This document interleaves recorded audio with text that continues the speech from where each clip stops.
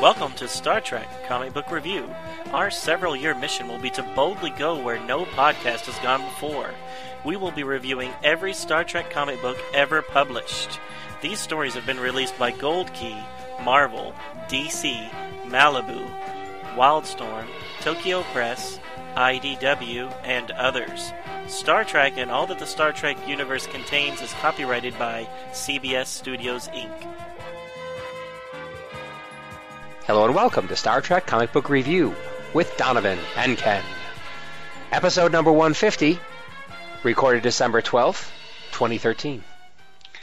Our 80th 90s episode. Yes. And today we're covering or finishing off Ill Wind miniseries, so issues 2 through 4. Right, so we're wrapping up this four-parter, which takes us into an interesting space sailing race, America's Cup sort of thing. Setting. Right. Or the Star Trek version of the Bunta Eve race there on Tatooine when young Anakin Skywalker won his freedom. Boy, I didn't think of it that way at all. But yeah, I guess. Well, no, because that race was exciting. It was also short and powered by machines as opposed to solar wind. The solar wind. Yes. Let's hope they don't get any of that ill wind coming their way. Yes, indeed. So, yeah, this miniseries, it was good. I think it could have been a little shorter or had more to it, but I guess we can talk about that later. We can. Although I will say, I think the writer, Diane Duane, either she's really into sailing, or she did a lot of research to see what she could adapt from typical boat races to the outer space Star Trek universe. So I applaud her for that, although she does go into some lengthy detail at times. But we're going to find out as we continue on. Right, yeah. So I guess you want to just jump into it? Let's do it.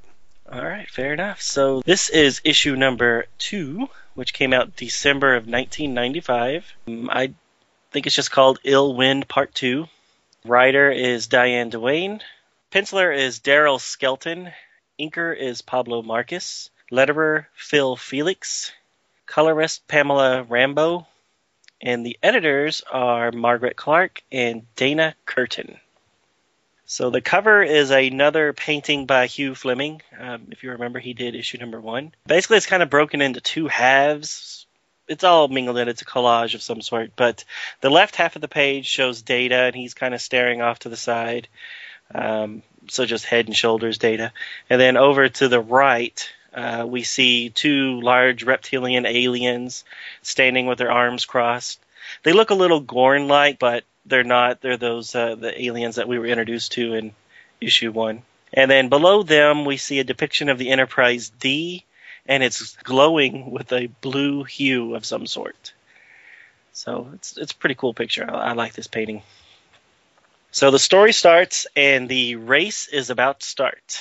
And the Sun sailcraft are getting to the starting line. The Enterprise is keeping its distance, but monitoring for any type of trouble. Picard and Worf contact the 10 different ships to check on all the pilots. Everyone gives the all-green signal. Riker and Troy comment about how the bird species has lost its sail technician due to being perhaps nibbled on a little too hard last night from one of the female feline species.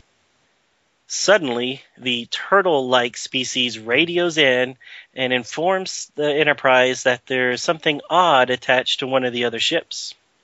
A quick scan, and Worf confirms that it is a bomb, the same one that us readers saw the mysterious person plant at the end of issue 1. A very precise tractor beam performed by Worf pulls the bomb off the very delicate ship and away from everyone so that it explodes and no harm is done to the sailing craft. Crisis averted, the racers get ready to once again begin the race. Later, and about 6 hours into the race, Worf informs the captain that the Mistral's supply ship has not yet arrived. This is puzzling since it was supposed to only be gone for about 12 hours, and yet it has not arrived at all since the Enterprise has been there. Picard contacts the Mistral's ship. She says that she will check into it, but she does not seem to be too worried. She and Picard then have a lengthy conversation about the choices they have made and the limitations it has put on them. The Mistral still races, even though she's the ruler of an entire planet. Picard is captain of a single starship, yet the Federation does not permit him to do races in any type of dangerous events. Once they are finished talking, Data calls the captain to the bridge. There, he tells Picard that the blue star that they are around is producing more solar flares. They are large, but Picard does not call off the race, though he does say that he will if the flares increase in volume. Later in 10 Forward, Troi joins Riker and Picard at their table. She tells them that she has been experiencing sleepiness. Not just being tired, not run down, but just being sleepy.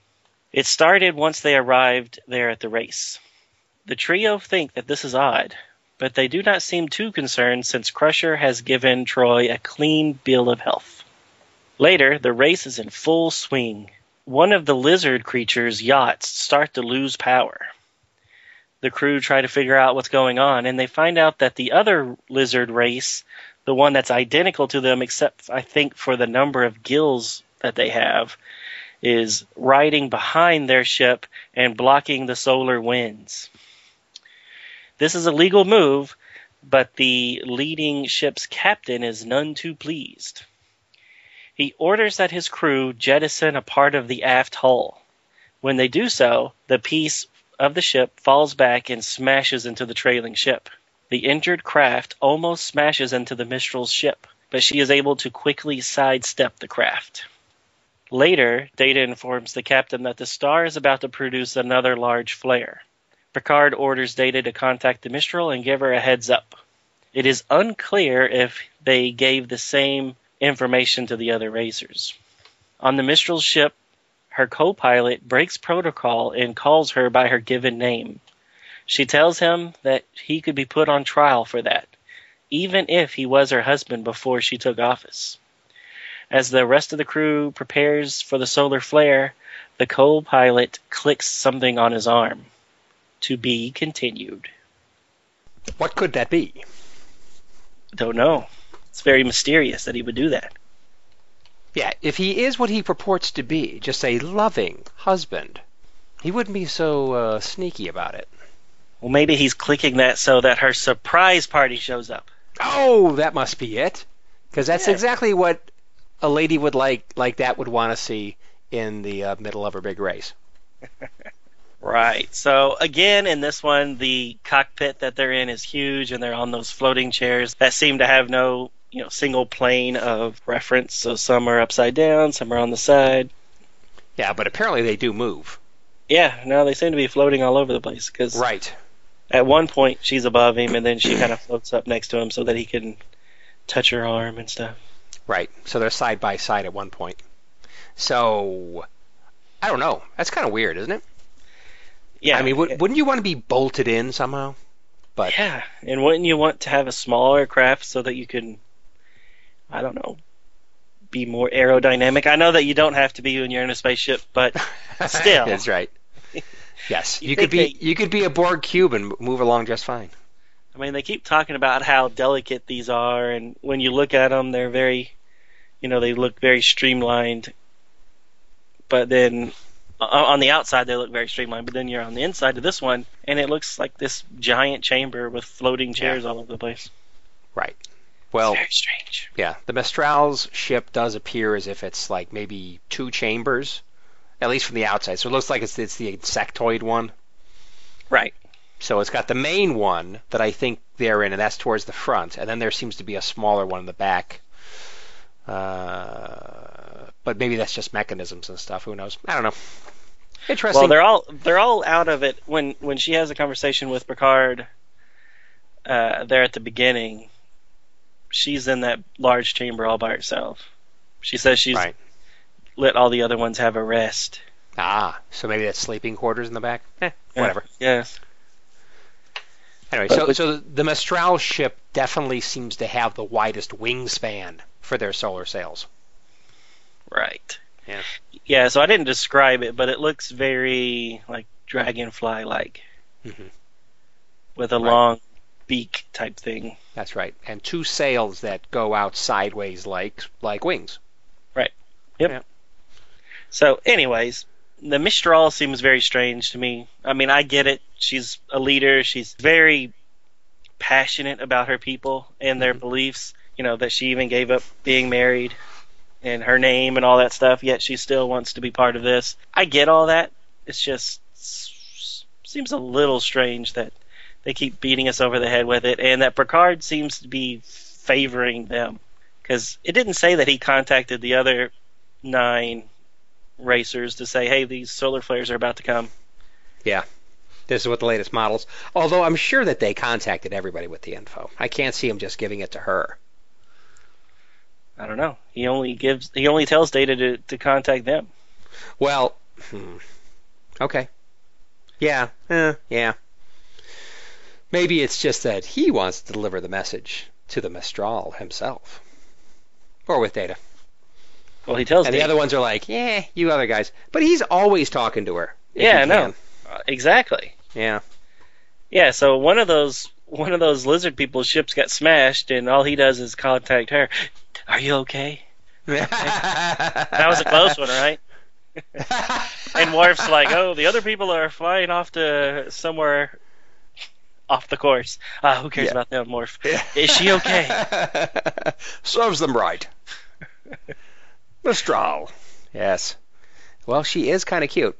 And as the story progresses, there's something going on there that's unspoken. Yep. Definitely a little unspoken thing going on there between the captain and the Mistral. Now, I did like the whole kindred spirits type thing. I mean, he loved racing. He was we've seen in like what's an episode called Tapestry, where he was very reckless in his youth, you know. So, right. You know, it's nice that they're making references to that, and then he gave it all up to, you know, focus on being a captain, and she has even more responsibility than he does, but she still does all the stuff that, you know, he would have liked to back in his youth. I like that part of the story, although I think that it eats up a little too much page space. Yeah. Because, I mean, that whole conversation's, like 6 pages long? Yeah, there's a lot of long conversations. There's long conversations towards the end between the Mistral and Rav or Raj or whatever the husband's name is. I think his name's Rev, right? Rev. Okay, R-E-V. There you go. I thought it was R-E-V, but maybe I'm wrong. Yeah. So there's just a lot of talking going on, which is fine. Which is fine. Yeah. Character development, relationship development. Right. And not to spoil anything, but you know, we see the lizard people here, we see the turtle people, we see the cat and the bird people in this issue. We saw them last issue. Yeah.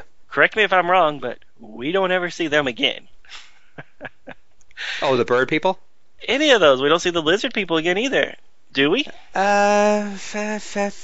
may be right now that you mention it. Yeah, so now that you mention it, I think you may be right. I don't mean to spoil anything, you know, but you know, they have this crash, and then that's about it for their storyline. Right. Well, they're referred to, but we really don't care about seeing them anymore. They're just background. They just are out there. Now, I liked the whole, you know, I'm gonna mess with you by taking the wind out of your sails kind of thing. Right. By blocking the solar wind. Winds. Right. I thought that was cool, and then I liked the idea of just jettisoning something that you don't need and them just smashing big and into heavy. it. Yeah. I thought that was pretty funny.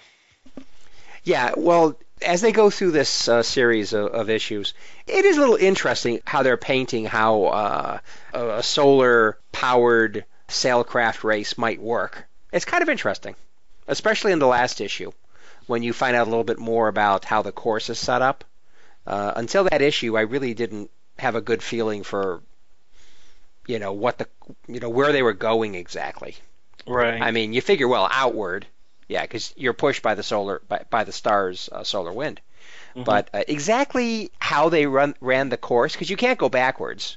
I mean, if you're being pushed out by the solar wind, you're going outward in some way, shape, or form. You're not going backwards, ever. So, well, at least under normal circumstances. Right. So I think it's kind of interesting. One of the more interesting aspects of the story, quite frankly. Of course, they also go into so much detail about some of the tech in the sailcraft.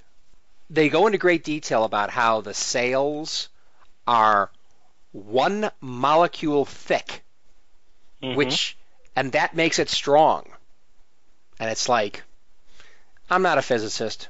I'm not a physical engineer. Maybe a software engineer, but not a physical one. And if you are truly 1 molecule thick, which blows my mind anyway, that something could be that thick, but you just got a bunch of little molecules that are like connected to each other on one plane, right? One side.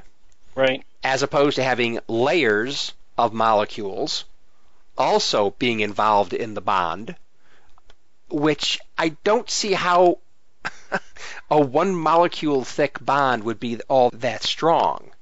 I mean, it seems like just the opposite. Right. I mean, the thicker the piece of wood, the stronger it is. The thinner the piece of the wood, it's easier to break. I don't know. Maybe not a good analogy, but I don't know. Just seems very counterintuitive. Good. Think about aluminum foil versus a piece of steel.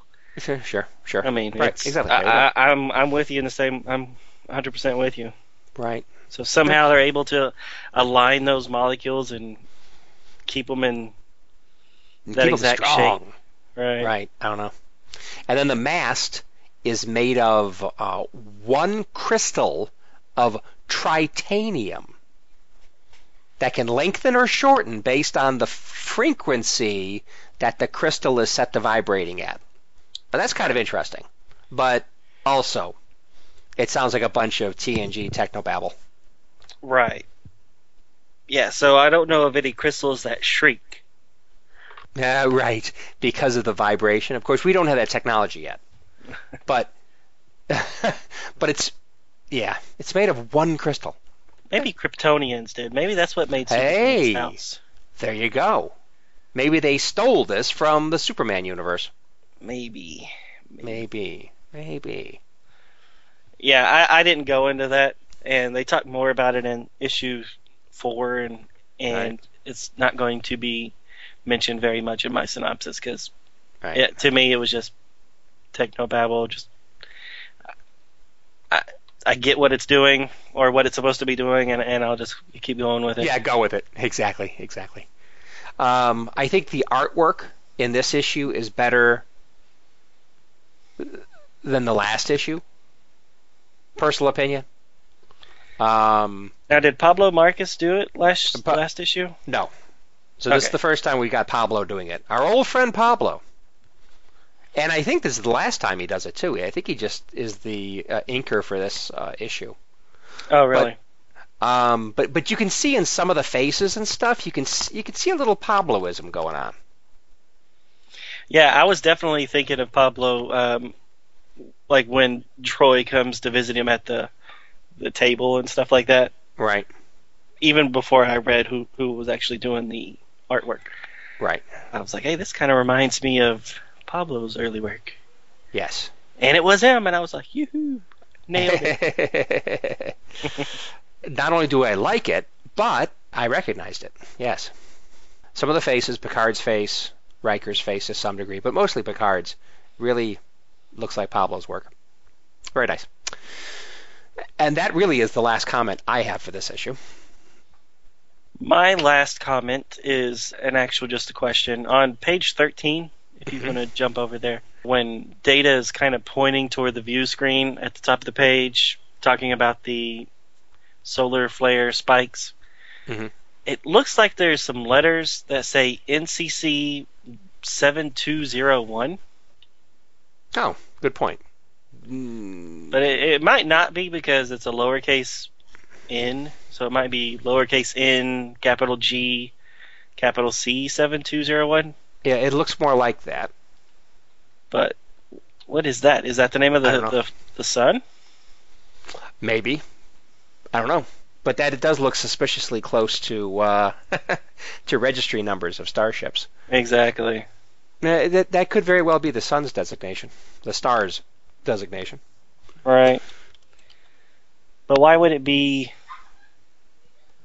lowercase, uppercase? I don't know. Yeah, I just did a search on NGC, and that's how they label galaxies.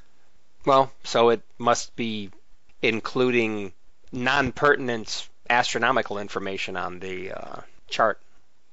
Right. Because obviously they're nowhere near another galaxy. Right, but they will make references to other galaxies here pretty soon, so... Yes, or at least outside of our galaxy. Yeah, it says that it's a prefix used in assigning numerical designations to stars and stellar bodies, so... Cool. There you go. So it could just be the star. Anyways, I didn't know that. That's a real thing. Cool, so that's what it is. Well, cool. Shall we go on to our next thrill-packed episode? Yeah, let's see what happens. Yes. Okay, so this is going to be Ill Wind Part 3. The writer is, again, Diane Duane. The penciler is Ken Save. Inker, John Montgomery. Colorist, Pamela Rambeau. Letterer, Chris Eliopoulos.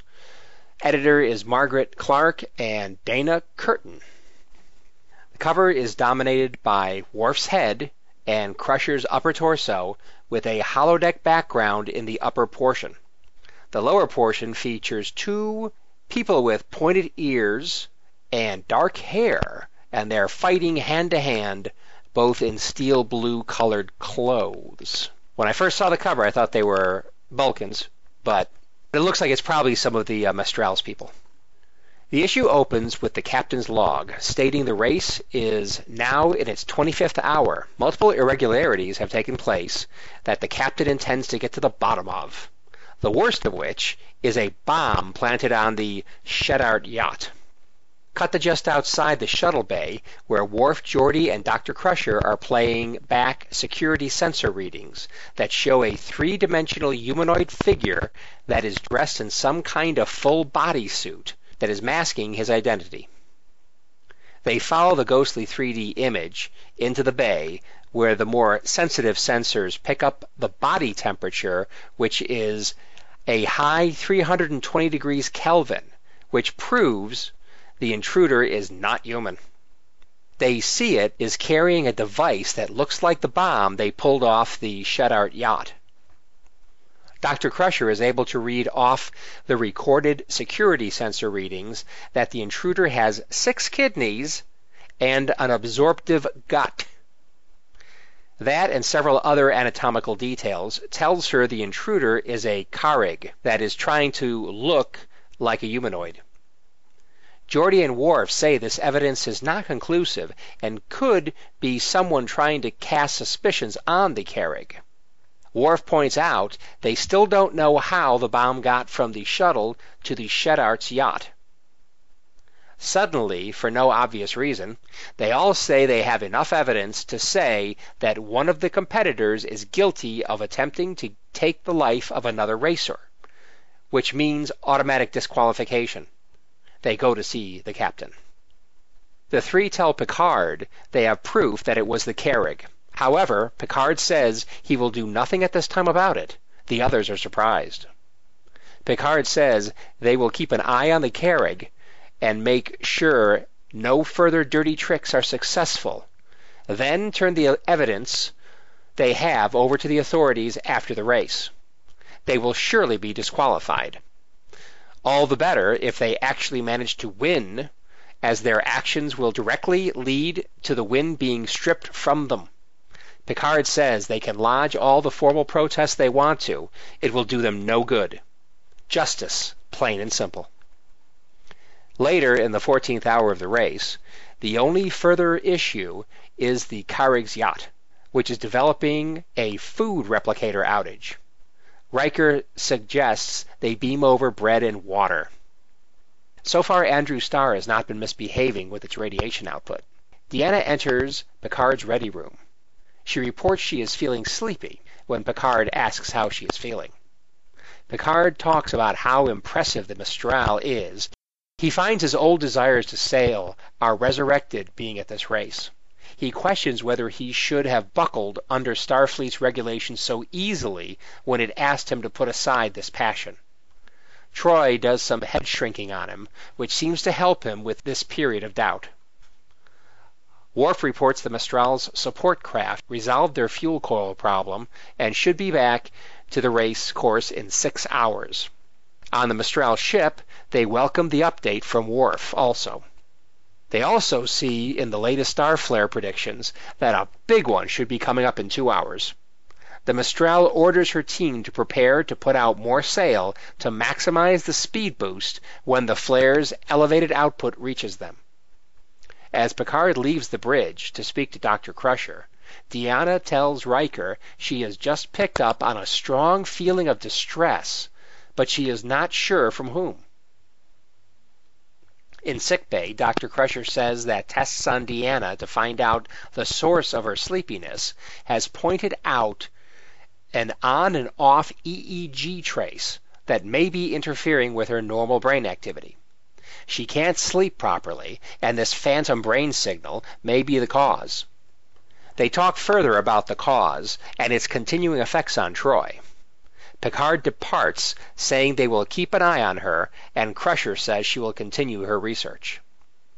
Later, the star flare hits. The Mistral and her people extend the sails, which accelerates the craft. They are on course to pass the Kellebec yacht. After they pass the Kellebec, one of the crew named Venant pulls a phaser out and points it at the Mistral. A female member of the crew leaps at Venant to throw off his aim, but in the end she is shot by him. Mistral's consort Rav takes the opportunity to attack, get the gun from Venant, and shoots Venant. Incredibly, Venant is not slowed down by being shot and knocks Rav to the ground. The Mistral is furious and kicks Venant to the ground. A phaser won't affect Venant, but it's a good thing that the Mistral's kick will. As they are still absorbing Venant's betrayal, Rav uses the phaser to disclose his own betrayal. He tells the Mistral to sit down, as he says there are people in the government who know they need her, but she needs to listen. He stuns her with the phaser to get her to sit down and be still. He gets close and tells her if she does not listen very carefully to what he is about to say, she may not live out the night. To be continued. Talk about a bad ex. Yes, and unfortunately, he is armed and in the same small craft with you. So this is a good example of the weird physics that this ship has. Here, gravity seems to be working normal. They're all on the same plane. The chairs are all level to the ground. Right. And nobody's floating up to the top of the ceiling. Yeah. Yeah, so I don't know. I don't know what the benefit is of having the chairs floating around, but maybe there's some benefit. But obviously they can turn the artificial gravity on or whatever and get everybody in a more normal configuration. I suppose it might make sense if you really think about it, but it just seems weird to me. Right. Yeah, and it's definitely, they're weightless when they're floating around because the people that are upside down aren't wearing seatbelts, so they're just floating in their chair. They're not falling out.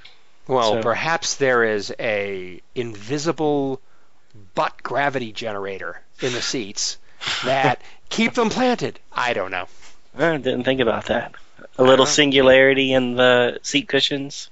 Just a tiny one. A little tiny one. That you can turn off, of course. Oh, of course. Yeah, you don't want to be stuck. Right. Yeah. But it would be convenient if you had a mighty wind while you're sitting in the chair. As opposed to an ill wind, yes. I don't know. Anyways. Could be unpleasant, though. Anyway. So when the female co-pilot got shot, that was actually a pretty cool visual. Yeah, I mean, the drawing was nice. She gets shot point blank. Yeah, well, that whole thing at the end was confusing. it was confusing. I mean, correct me if I'm wrong, but Rav shot him. Mm-hmm. And then in the next panel, the guy's kicking Rav's butt. It's like, what? Yeah. The artwork doesn't flow right. No. Unless you read it like you just did, which is he gets shot, and then he really hits Rav, and then she kicks him. Yeah. Well. Which is the way I guess it is, because it shows Rav dropping the phaser and falling to the ground while she's kicking him, so he's just a really tough dude. Well, yeah, exactly. So I don't get it, but no. But at least they've got at least Rav and the Mistral have blue jumpsuits on, and Venant and the female pilot or whoever she was, they've got green ones on.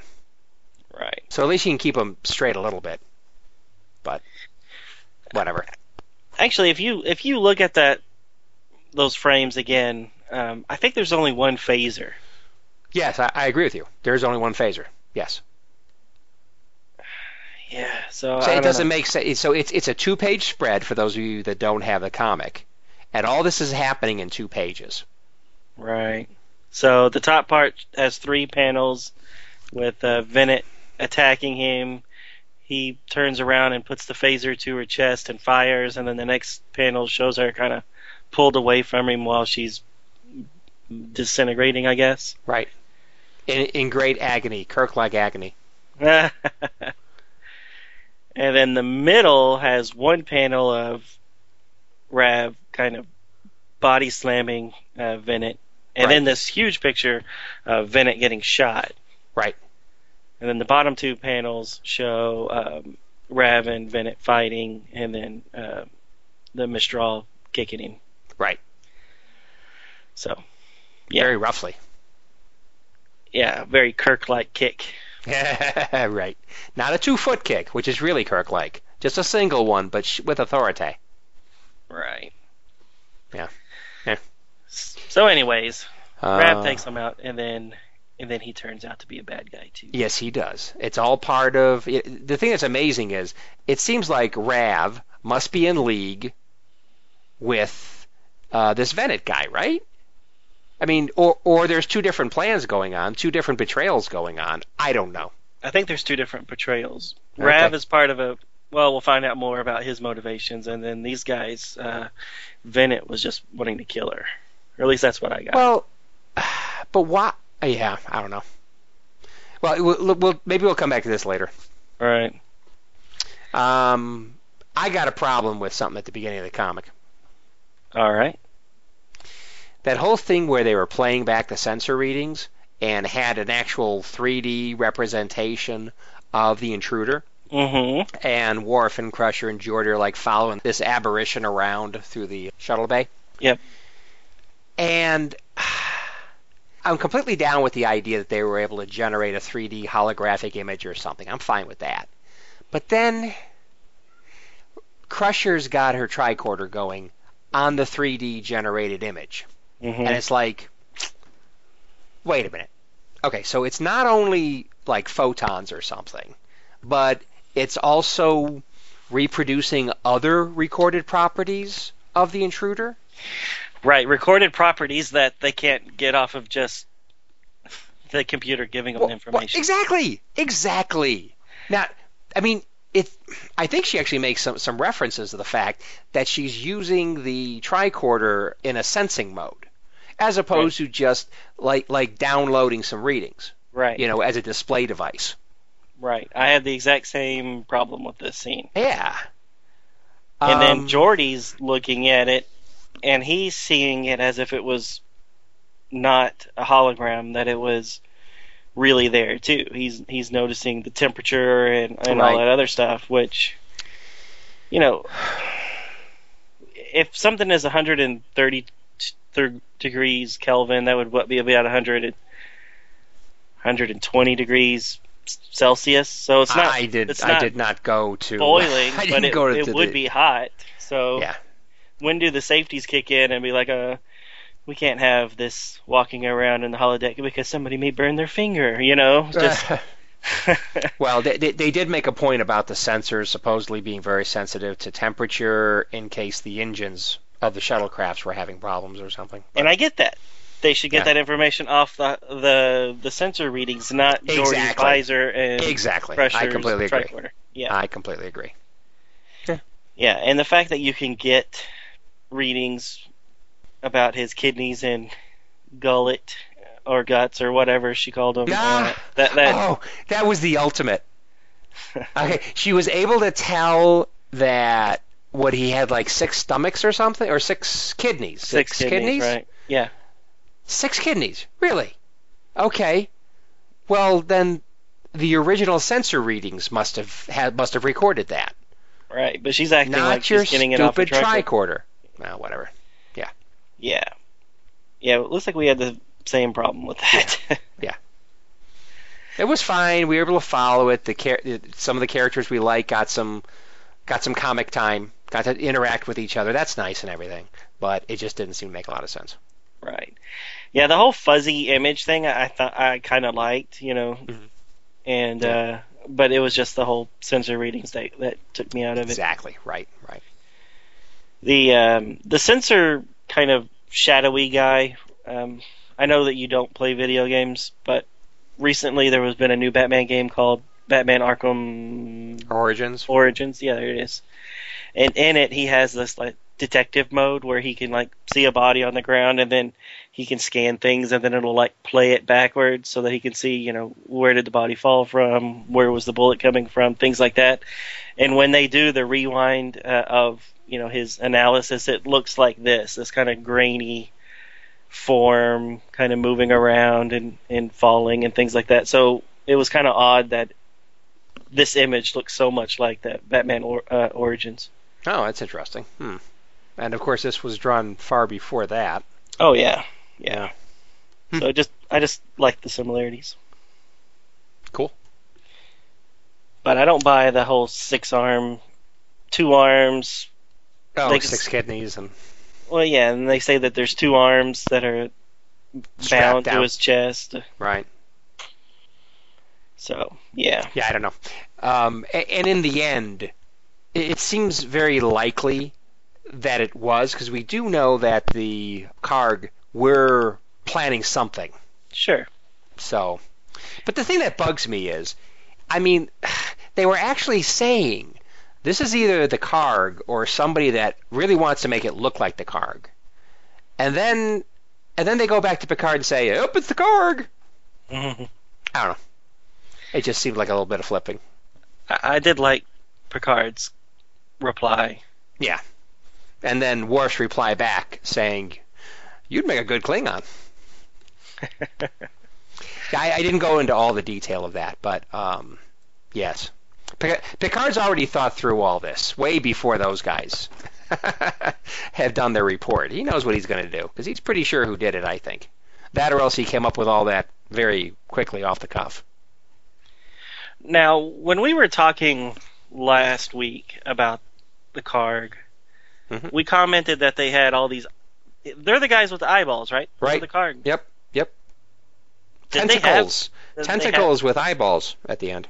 I don't remember them having two sets of arms. I remember them just having the 2 arms, 2 legs, and... That's what I thought. Eyeballs. And they were really big guys.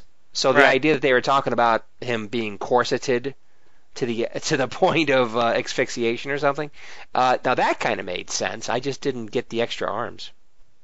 Right. It is ironic, because in this scenario, we had not read the books when we talked about it last week. And ironically enough, last week I told you that the only people we could exclude from this list were those lizard guys, the gecko-looking guys that had the 6 arms. And ironically enough, it was people with extra arms, but not those. It was the tentacle eyeballs. That's a very good point. That's a very, very, very good point. I still don't see where... I actually pulled up issue number 1, and I'm looking at it too. I'm not seeing extra set of arms. No, he doesn't. And they really strap down the eyes too, obviously, in that suit. Unless we're wrong, are these guys not the Karg? They are. I thought they were. I think they. Yeah, they are. I think they're the Karg. But there's definitely another set of guys. There are lizard guys, like you just mentioned a few minutes ago, that have a lot of arms. They've got like 1, 2, 3, at least 4 arms. On each side, right? On each side, at least. 1, 2, 3, 4, 5, 6. Well, some are legs. Yeah. Anyway, whatever. I don't know. It's a little confusing. Right. So anyways, I was confused with their analysis about the extra set of arms because right. I never saw it. Anyways. So what do you think about the art in this one? I wasn't too blown away with it. No. It's back to being not as good. Especially in the faces. I'm just not a fan. I mean, some of the faces are okay, but some of them aren't. Often they're not, in my opinion. I mean, they're okay. They're detailed, but... They're no watercolor. Well, let's go with that. Well, they're not. And darn it, we know how much we like watercolor look. Right. No, but I agree with you. They don't seem to be as detailed. Right. And a lot of the bodies don't seem to have much texture to it, except for, like, Crusher's coat has a bunch of wrinkles in it. But aside from that, everybody kind of looks blobbish. Nah, blobbish, yes. Yes. Yeah, they're just a shape with colors on it and no real detail. Right. I really don't have any other comments about this. I don't either, except that I'm a little bored with the whole Deanna sideline story. She's sleepy. Why is she sleepy? Oh, I feel somebody. I don't know who. That's, I don't know. I just don't care that much. Sorry, there are probably Troy fans out there, but... Well, we find out here in a second what she's feeling. Yeah, and we know why everything's happening to her, pretty much. And boy, is it a surprise! Oh, you didn't see that coming? Oh, I totally called it. Oh, let's get to the next issue so people can be in on the joke. Okay, let's do that. All right, so issue 4. Let me jump to it real quick. All right, so issue 4 came out February of 1995. A lot of the art staff is the same as issue 2, but let's just run through it real quick. Diane Duane is the writer. Penciler is Ken Save. Inker Pablo Marcus. Letterer Phil Felix. Colorist Pamela Rambo. And Margaret Clark and Dana Curtin are the editors. So, this is Ill Wind number 4. The cover is a painting, as the other 3 have been, and the left side shows Riker with a phaser, kind of looking up at the titles. And then to the right, we see the Enterprise D and an alien craft, and each one's firing some phaser blasts, not necessarily pointing at the other ship, but they are firing at something. Maybe the Enterprise is shooting at the craft. It's unclear. Anyways, the story starts off on the Mistral's ship.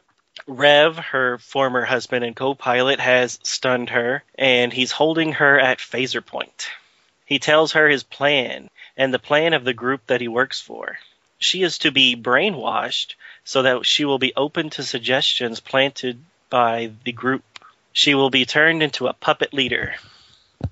He is so caught up in his schemes and explaining them that he does not notice when she opens communication with the Enterprise, and they, too, have heard his whole story.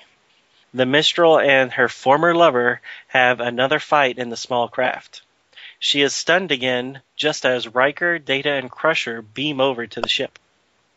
Rav tries to act like he was defending her against the bodyguard from the previous issue. Riker quickly lets him know that they heard the whole story and that his lies mean nothing. As more solar flares hit the craft, Picard has to talk Riker and Data into flying the ship. Suddenly, the Mistral's supply ship finally makes its long overdue return. It turns out to be a heavily armed attack craft. It fires on the Enterprise, who is doing everything it can to keep any stray shots or engine exhaust from destroying any of the racer craft. They are eventually able to disable it, just as the Mistral's racecraft starts to fall apart. The solar flares calm down enough to allow transport just in the nick of time. The transporter chief is able to beam Riker, Data, Crusher, the Mistral, and Rev away just as the tiny craft explodes. Suddenly, Troi starts to act strangely, and the blue sun starts to writhe. Suddenly, a large energy-based dinosaur emerges from the sun. It looks a lot like a pterodactyl type thing with wings. It's about the size of the Enterprise D, so it's huge. So it swims up and kind of stares down the ship, and then it quickly turns around and departs, heading on a course outside of the galaxy. Later, the staff is discussing what happened. The creature must have been attracted to the energy the Enterprise was emitting. When it realized that the Enterprise was not a creature like itself, it flew away. They also say that the other similar stars in the area that were all red must have been incubators at some point, and now that this one that's been blue the whole time will eventually turn red like the others. Later, the Mistral is having some alone time with the captain in his ready room. She tells him that she will no longer race. But she does offer Picard to come visit her sometime and that he can race the local circuits around her solar system. He does not comment one way or the other. They spend some time reciting some poetry, and the issue ends with him looking out at her small craft as it departs the Enterprise. The end. Of course! A space dinosaur! How could I not have seen it? Or a dragon. It was also referred to as a dragon. A three-eyed dragon. Did it only have 3 eyes? It looked like it had more. Did it? Well, I see 3, so who knows? Maybe it has more. Yeah, so you didn't call the space dragon, huh? You know, I had a feeling around issue 2. No. Oh my God. Come on, a freaking space dragon? It's like, come on. Wasn't there another comic that was kind of like that? It involved Harry Mudd or something. And the planet or something turned out to be an egg, and some huge space something or other ends up flying away. Oh my God! Exactly that, and also Peter David. You know, he wrote the novels for New Frontier. You know, Captain Calhoun's ship. Oh yeah. Oh, I know very much. And in the Excalibur. Yes, in the first series of the Excalibur books, similar thing happens. A planet that one of their crew members actually ended up being a giant egg that hatched and released the great bird of the galaxy. And they actually called it the Great Bird of the Galaxy? Oh yeah. Yeah. Well, this is like the Great Dragon of the Galaxy. Right, but not nearly the size of a planet-sized egg. Though it's coming from the sun, so it could potentially be a lot bigger. Well, yeah, and I don't know. Bonus points for creativity, Diane, but oh my God. So it's a physical creature that goes into the sun, but it's pure energy when it comes out? Is that what they were saying? Yeah, I didn't really catch what they were saying. I couldn't tell because they said what could it have been thinking when it went into the sun? And cold. I was thinking more of I was thinking like that comic book in New Frontier where it's being hatched, not necessarily right. Not entering an active sun, a star. I mean, what the heck could survive that? Well, apparently this creature. Right. I don't know. But if it did go in as a solid creature and came out as an energy creature, then I don't know. You can't destroy energy. Well, yeah, but it's going to have to change from its matter form pretty quickly. Otherwise, it's going to be burnt up like a little crisp ash. I mean, you can't go into something like the sun that close. No. I mean, I've seen Green Lantern. Remember what happened to Parallax when it got sucked into the sun? Exactly! Even the Parallax couldn't survive that. What chance is the space dragon? Exactly. Good point. Anyways. Yeah, and how does he get back out again? Let me ask you. Gravitational forces. Well, I guess if it's all energy, maybe, but... Maybe those giant wings are giant solar sails, and it's riding the current. Pushed along just like those little spacecraft were. It could be. I think after the Dragon came out, and like Data was explaining a bunch of things, and Troy was talking about the impression she got off of it, it started being a little bit more interesting to me. But when I first saw the Dragon come out, it was like, oh my god, this is horrible. Right. Did you like the Dragon? No, I didn't like it. Okay. I did like the word balloons as it was, emerging, where it says, that the Enterprise is fulfilling its mission to seek out new life. I did like that little dialogue, but, where it ends with "Here there be dragons." Oh, right. That was a little much. Yeah. Really over the top. But it was a surprise. I will admit I did not see this one coming. Oh, no. And all I can say is, du tonnerre. Which means? That is French for thunderbolt from the blue. Oh, is that what Picard says? Well, actually, he says it on page 3, but right. I'm saying it here. Oh, okay. I do remember there was one line where he said something in French. Right. Okay. Yeah, so that was like when they started hearing the conversation between the Mistral and the treacherous husband. Right. But I think they should have saved that for the Dragon. Yes. That's a little bit more surprising. Was for me. So, we get that big shock, space dinosaur. Yeah. And what one question that these 4 issues have been leading up to did I not see the answer for? You asked a question? Which one of the things you didn't see? These 4 issues have been leading up to one event that I never saw what happened. Who the hell won the race? Was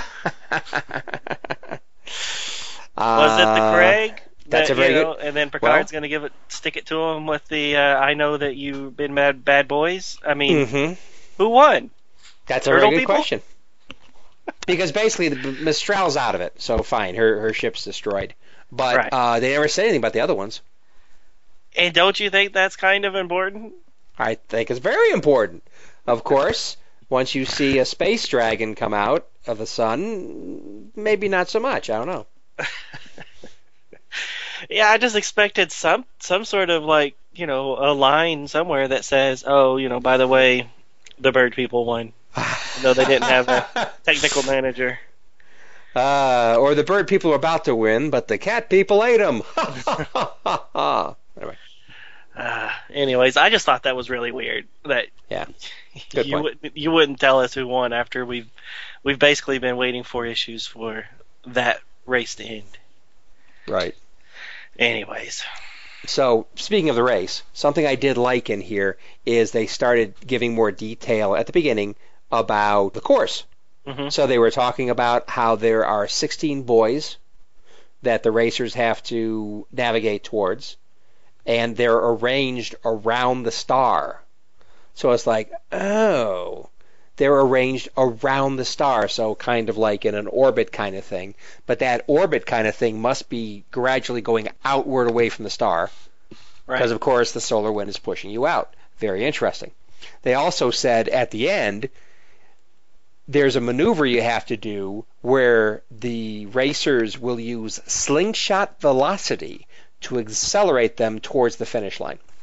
So I thought that was kind of interesting. Okay, so you're being pushed by solar wind this whole race, and then at the end, you're going to do a Star Trek 4 kind of slingshot around something to pick up a lot of speed. Right. I thought that was kind of cool. But so I assume that last slingshot is going to have you going even further away from the star to the last buoy, because that makes it more exciting, rather than slingshotting going back towards the sun, and then you're going against the wind. So I don't think that's the case. But what are they slingshotting around? I mean, you're using gravity, right? And you're going around something to pick up speed using the gravity assist from the slingshot maneuver. I just wonder what they were slingshotting around. Something with a lot of gravity, I guess. Right. So maybe a large planet, but it doesn't say. No, it doesn't say. So, kind of interesting, but also it raised some questions as well as gave some explanations. Right. So they're not going at warp speeds. Oh no. So, how far is this race really going? Because I mean, it talks about, like you said, these 16 buoys being around the sun. Well, they're not making a whole orbit over the sun, around the sun. I would agree with that. Yeah, not at sublight speeds. So, yeah, I'm with you. Where exactly are they going? Yeah. Interesting. Yes, it was interesting, and it would have been nice to have a resolution to that part of the story, especially since they spent so much time talking about it.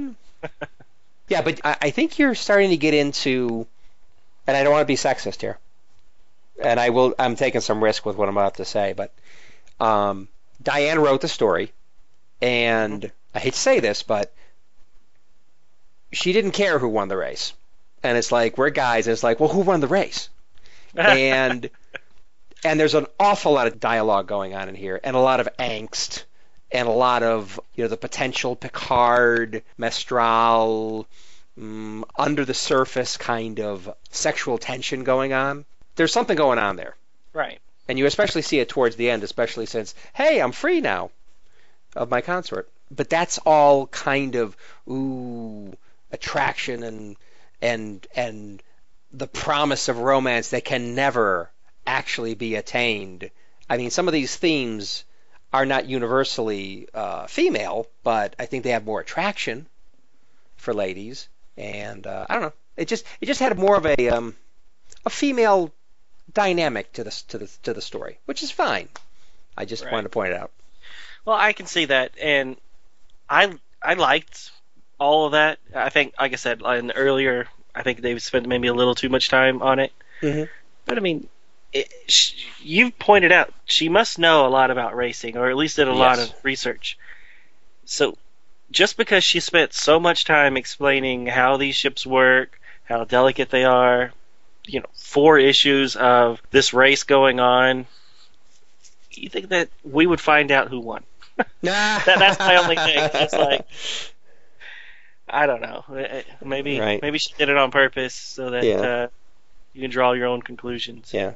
Or maybe because of the event and the amount of radiation that was thrown off. Maybe all the ships were affected. I mean, we just focused in on the Mistral ship. Maybe they were all adversely affected enough that the race really couldn't go on anymore. I don't know. Right. Which is fine. Just mention that. Yes. That would have been handy.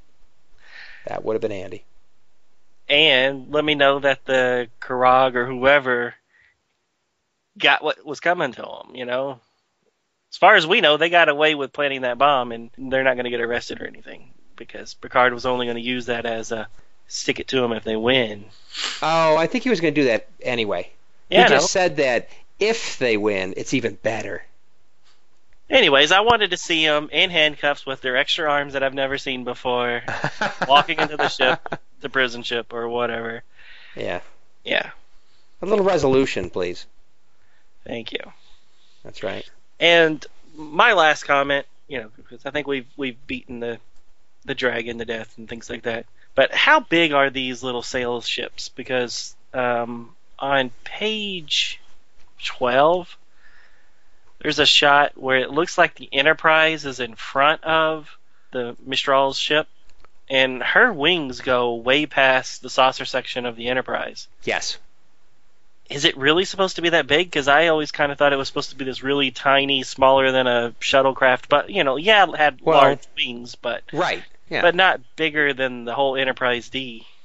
That's a very interesting point. I know they made a big deal about how big the wings were, but the wingspan, I think they even quoted a distance, a length, right? In the first issue.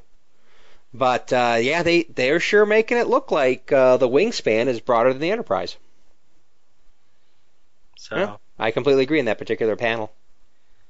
I mean, you bring up a good point. I could have probably looked it up and done the math myself, but to see if it would really fit. Right. But I didn't do it. Well, I think they purposely did that shot to show the Enterprise getting in the way of the phaser fire of the tender ship. But also, they may have purposely wanted to show off the fact that the wingspan is so broad. Or, really, in the end, the way they drew it, I mean, the Enterprise, you had to see that the Mistral ship was behind the Enterprise, and they were protecting them. So maybe that was part of the reason, too. I don't know. But I will say this, on the next page that's straight across from it, the wings are significantly shorter. Right. Significantly. Because I think the fuselage of these ships, I don't think maybe like 2 or 3 times the size of a normal shuttlecraft, but not much more than that. Right. Right. Yeah, they shouldn't be that big. No. Especially since they keep talking about how delicate they are. Oh, you sneeze on them and they break. And that's why the Enterprise has to, can only use thrusters, and you gotta be careful not to blow some exhaust on them and things like that. So, I mean, they just go out of their way to talk about how dainty these things are, and then we see it have this big giant gravity-free room inside of it and things like that. Just that kind of betrays the thought of it being delicate. Really small, yeah. Well, I don't see why the fuselage itself can't be pretty strong, but those wings and how the wings go are attached to the craft, I could see that being a weak point. And that's really where the structural integrity gave way in the Mistral ship. But, whatever. I mean, it's not like they got to be light. They're in space. Right. Yeah, I agree. What else you got? I thought ending the issue with a sizable chunk of Lord Byron poetry was an interesting choice. Yeah, I did not quote it in my synopsis. Yeah. And it's nice, and it kind of, I guess, goes along with the themes in the story, I guess. And the title. And the title, yes, exactly. Ill Wind. Comes from Byron, apparently. But, I don't know, I read that kind of stuff and it's like, God, I'm kind of sorry I wasn't able to, or I did not make enough time to be more familiar with some of the classics. So it made you feel bad? A little. It made me feel bad. You spent too much time reading Fantastic Four and not enough time reading real literature when you were a kid. Now that you mention it, a little heavy on the Spider-Man, a little light on the Byron. Well, yeah, but does Byron have web shooters? What's that? Does Byron have web shooters? I think not. No. Nor does he have warp drive. Again, yes. Good point. All right. I think the Mistral's people's phasers really suck. You mean visually, the remote control look? Well, I think. Well, except for the two other people that were totally disintegrated, they seem to be pretty useless. I mean, how many times at the beginning? I think it was the beginning of this issue. How many times did Rav shoot her? Yeah, quite a few times. Yeah. I'm going to shoot you again until you listen to me. Anyway. I'm sure it was the lowest setting. I think he was setting it on the lowest setting because yeah. They're still trying to imply that he's doing it for the greater good. Right. He's not a bad guy. Yeah, well, in his idea, the greater good, which is not her idea. So. No, because she's the one getting shot. Yes, that is an interesting point. That's it. That's it? That's all I say. Take it home. All right. Well, I don't have anything else. Ah, okay. That was it. Okay. Well, end of an interesting story arc. Yeah, no, it wasn't horrible. I mean, it did have a surprise ending. I'll give it that. A horrible surprise ending. Well, whatever. And also, I think that if you spend so much time in the first issue, well, like we talked about last week, because we hadn't read the miniseries, when you synopsisized the first issue, you didn't know what to focus on and what not to, so you kind of covered everything. Yeah. Because you didn't know if the, turtle people were going to come back and be a major part of the story. You didn't know, so it's just a little frustrating that none of that mattered. Well, the only thing that all kind the of other mattered. species that were in there were in it for the first issue and the first couple pages of the second issue, and then we never saw any of those people again. True. But you did have to know about the feud between the two subspecies of the lizard people. Did you? You don't think you could get away without that? I think some explanation about that they hate each other and that there are two of them is kind of helpful, because physically they look the same. Right. Although they do have different outfits. But for the rest of it, I agree with you. The other alien species were irrelevant to the last couple issues. Right. Which is too bad. I agree. I mean, who doesn't like a good story about a turtle people? Exactly. What's all this humanoid stuff? Let's get the guys with the little 15 jillion little eyes on the top of stalks coming out of their head. Spaghetti coming out of their head. I just wanted to see those turtle people put on some bandanas and start walking around kicking some butt. Yeah, some turtle power. Yeah. It's more like Cecil Turtle as opposed to Donatello Turtle. Yeah, it's too bad. And by the way, shouldn't they be tortoises? Why? Not turtles. A size thing? No, it's turtles live in water, and tortoises are land creatures. So there's no turtles live on land? They're always tortoises? The tortoises are the land guys, and then the turtles they live in water. I mean, they can get out of water too, at least many of them, but a lot of them are water-based. So you're telling me that the Teenage Mutant Ninja Turtles are really tortoises? That's what I'm telling you. You just ruined my childhood. I'm sorry, man. I just thought I'd point it out. Huh. And now we're going to get emails. People are going to complain. I'm sorry. I'm just trying to point things out I see them. Not to focus on your personal life, but I would say you were kind of the expert of the tortoises in this conversation. Yes. Being that you've owned a few and, a successful tortoise breeder. No. Oh, God. Yeah, well. Anyways. Yes. We do have many pet tortoises in the backyard, yes. Running free. As God intended for tortoises to do. Run exactly. Free. Run free. Oh, wow. All right, so back to this issue. I have nothing. I've read worse. I've read better. It was good. Right. Yeah. Yeah, just a few loose ends that would have liked to have tied up. Yeah, like who won? Seemed a pretty major one, I'm just saying. Yeah.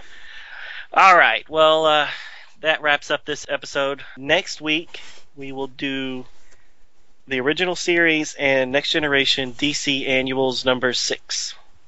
All right. And that will actually...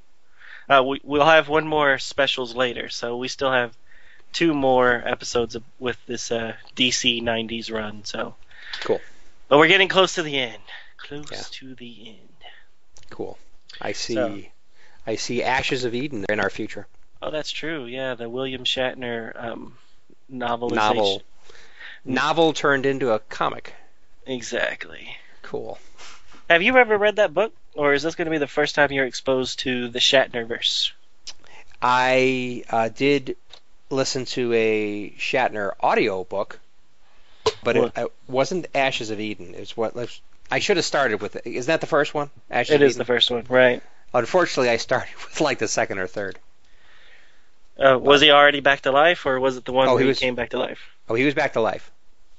Okay, because The Return, which is the second one, is the one where he comes back to life after the events of Star Trek Nemesis. So maybe maybe you didn't even listen to that one. Wow. Anyways, so it'll be fun to talk about that. That's still a few episodes away. Cool. All right, so let's bring it on home. Thanks for joining us, everybody, on the review. Take care. Thank you for listening to Star Trek Comic Book Review. All Star Trek stories and characters are copyrighted CBS Studios Incorporated. All music, stories, and characters discussed are for entertainment purposes only. You can email us at startcomicbookreview@gmail.com. Visit us at our website, www.stcomicbookreview.com, subscribe to us via iTunes, or friend us on Facebook at first name ST Comic, second name Book Review. See you next time on Star Trek Comic Book Review.